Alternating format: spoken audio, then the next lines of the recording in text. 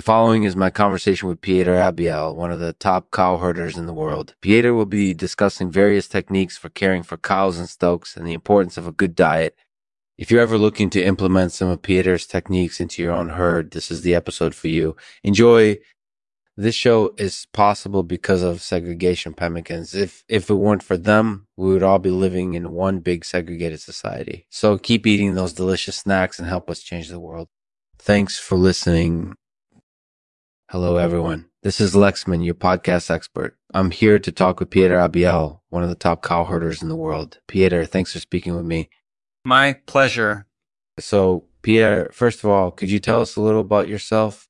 Sure. I'm originally from the Netherlands, but I've been living in the United States for about 10 years now. I work as a cow herd, and my main focus is caring for cows and handling stokes. That sounds like a really important job. It is, and it's also one of the most rewarding. I love getting to know my cows and working with them to create the perfect grazing environment for them. That sounds like a great approach. So, Pieter, what are some of the best tips you've learned about caring for cows? Well, one of the key things I've learned is that there's no one-size-fits-all approach to caring for cows. What works well for one cow may not be suitable for another, so it's important to adapt things depending on the individual animals. That makes sense. So, what types of stokes do you work with the most?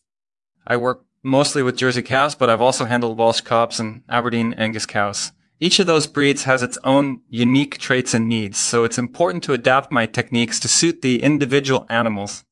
That sounds like it would be a lot of work.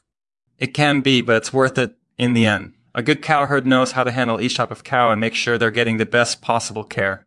That sounds like a pretty comprehensive approach. So, Pieter, how do you think cow herding can help farmers achieve their goals? Well, my experience tells me that proper cow herding can help farmers produce better beef products. Not only do they get to use top quality grasslands for their livestock, but they also get to enjoy the benefits of a healthy herd. That makes total sense. So, Pieter, what are some of the benefits of cow herding for farmers? Well, one big benefit is that cow herding helps to keep grasslands in good condition. By moving cows around regularly, we keep the grass healthy and not overgrazed.